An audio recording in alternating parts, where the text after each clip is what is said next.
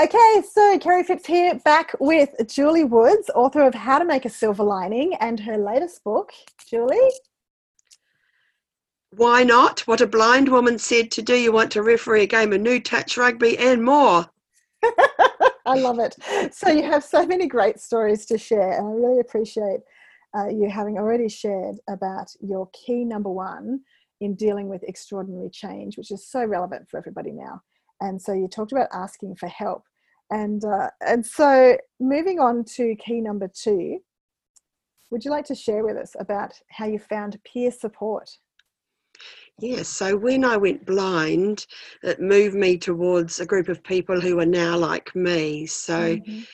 before I went blind, I was partially sighted for 13 years, Kerry, and that was a really hard place to be because there was no support. So I wasn't surrounded by people who were like me.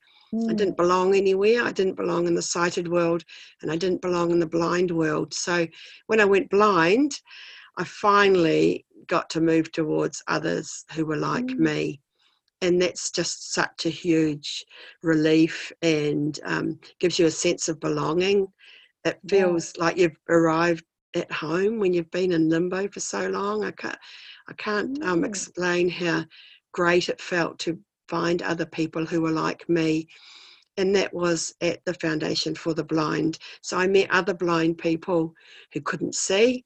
I met Mm. a blind man who had power eyes. I met a blind woman who could read with her fingers. I met a blind man who ran marathons. I met another blind woman who used a chainsaw.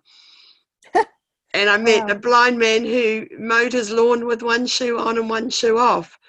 So all of a sudden I was meeting all these blind people who were doing the things that I thought I couldn't. And that was really inspiring for me because it helped me see that I was I could do the things that I thought I couldn't before. I didn't think that I could, Mm. I haven't used a chainsaw, but, read with my fingers or walk a half marathon. But when I saw other people that could do it, I thought, oh, maybe I could do some of those things.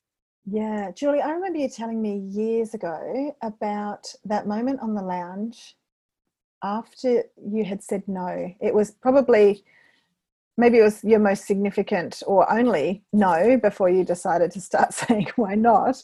And I don't know if we're skipping ahead here, but there was something that you found that you could do. Do Yes, yes. you remember So that invitation? I got asked to go cross country skiing. And you Uh, hadn't been blind very long at that point? no, a couple of years. And yeah, it was, oh my goodness. I thought, God, cross country skiing. Something might happen to me. I might fall over, blah, blah, bunch of blind people. That's a bit random. So I went home and I sat on the couch and I thought, you stupid woman, what kind of blind person are you going to make if you turn down opportunities that come your way? So I decided at that moment that I would no longer say no, but instead say why not. And if anyone asked me to do anything, I'd try it once. Yeah. And yeah, you're right, Kerry, it does fit in here because it was when you get asked something, those thoughts, those limiting beliefs come flittering in through your mind and you think, oh no, I can't do that, I can't do that. And then if you learn just to say why not, well, they disappear. And all of then, the next minute you're on this pathway and you're doing whatever you said why not to, like learning to read with your fingers or learning to touch type, go for a walk around the block, whatever it is. And Yeah. watching other blind people do those things and saying why not really helped me. Yeah, and I imagine you had I mean, you said watching other blind people do things, but you literally are not watching as visual people would understand. No, no. But you had peer support in learning to ski. Yes, yeah, You were well, I with did. other. Yeah, but I didn't do that in the end, Kerry, because I said no. Oh, I see. Right. So it was everything after that where you started Mm. saying, okay, why Yeah, I not? didn't. I Um, didn't go back and do that. No. So, and I always say to people, I've never been asked to go cross country skiing again. So these things can really be once in a lifetime opportunities. yeah. So it's really makes it even more important that you say why not. Wow. Yeah. So and we'll, I think down the track we'll talk about some of the really incredible things that you've said yes to. But in the meantime, as we're talking about finding peer support, you also gave peer support. And so this is where I would love to hear again. Actually, I've only read it in your book, but I would love to hear your retelling of when you were learning to cook or supporting other blind people to cook. And there you were in the kitchen. Some people had guide dogs. And what was going on as you were... As I was doing that? So I had a friend called Olivia who was a very, very bright young woman, the youngest of 17 in a Vietnamese family. Wow. Went blind at the age of 18 months through English measles, came to New Zealand and came to Otago University to study law and history. She was exceptionally bright, and she was in a college, a student college, and then wanted to go flatting. And she said to me, Julie, can you teach me how to cook? Yeah. And I said, sure, why not? Come up to my kitchen and we'll invite some blind people around and we'll make a student meal like bangers and mash. Yeah. So she was in the kitchen and I was showing her how to peel a potato, which, if you can imagine, is quite difficult actually to explain to a blind person how to peel a potato. And we put the sausages in the oven, and at sort of half time I said, come out and we'll turn them over. So she came out and I said, look, you just get a fork and you put it underneath the sausage and you turn it over like that. Well, the fork got a bit stuck.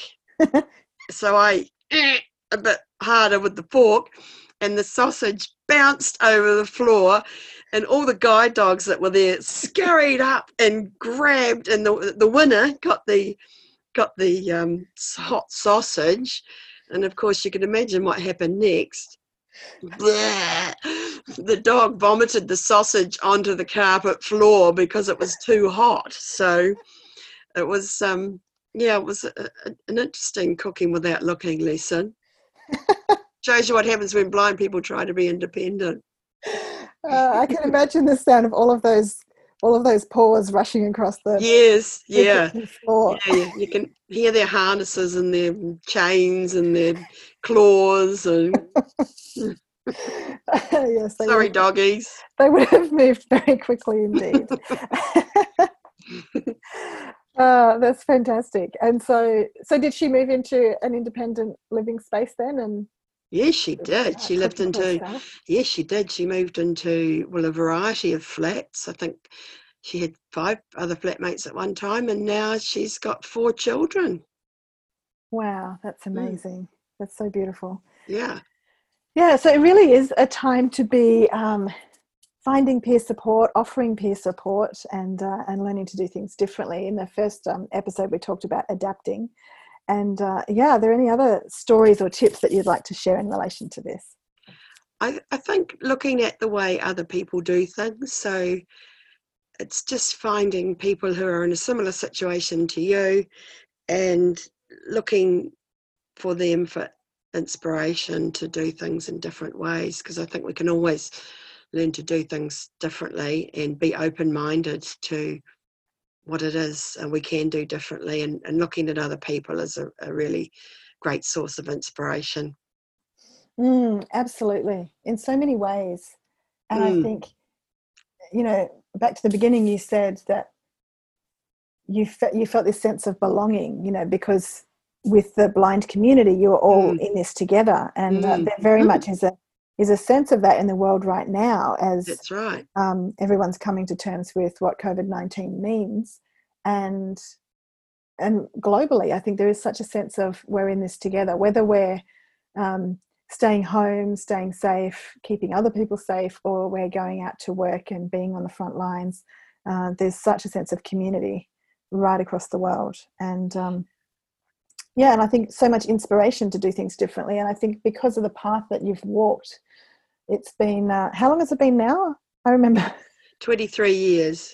I remember when we first connected, you had just thrown your 10 years blind party. That's right. Yeah. And acknowledged all the people in your world at that time. Oh, that's right. I've had a 15 years blind party and a 20 years blind celebration since then. So that's bring incredible. Them on. Yes.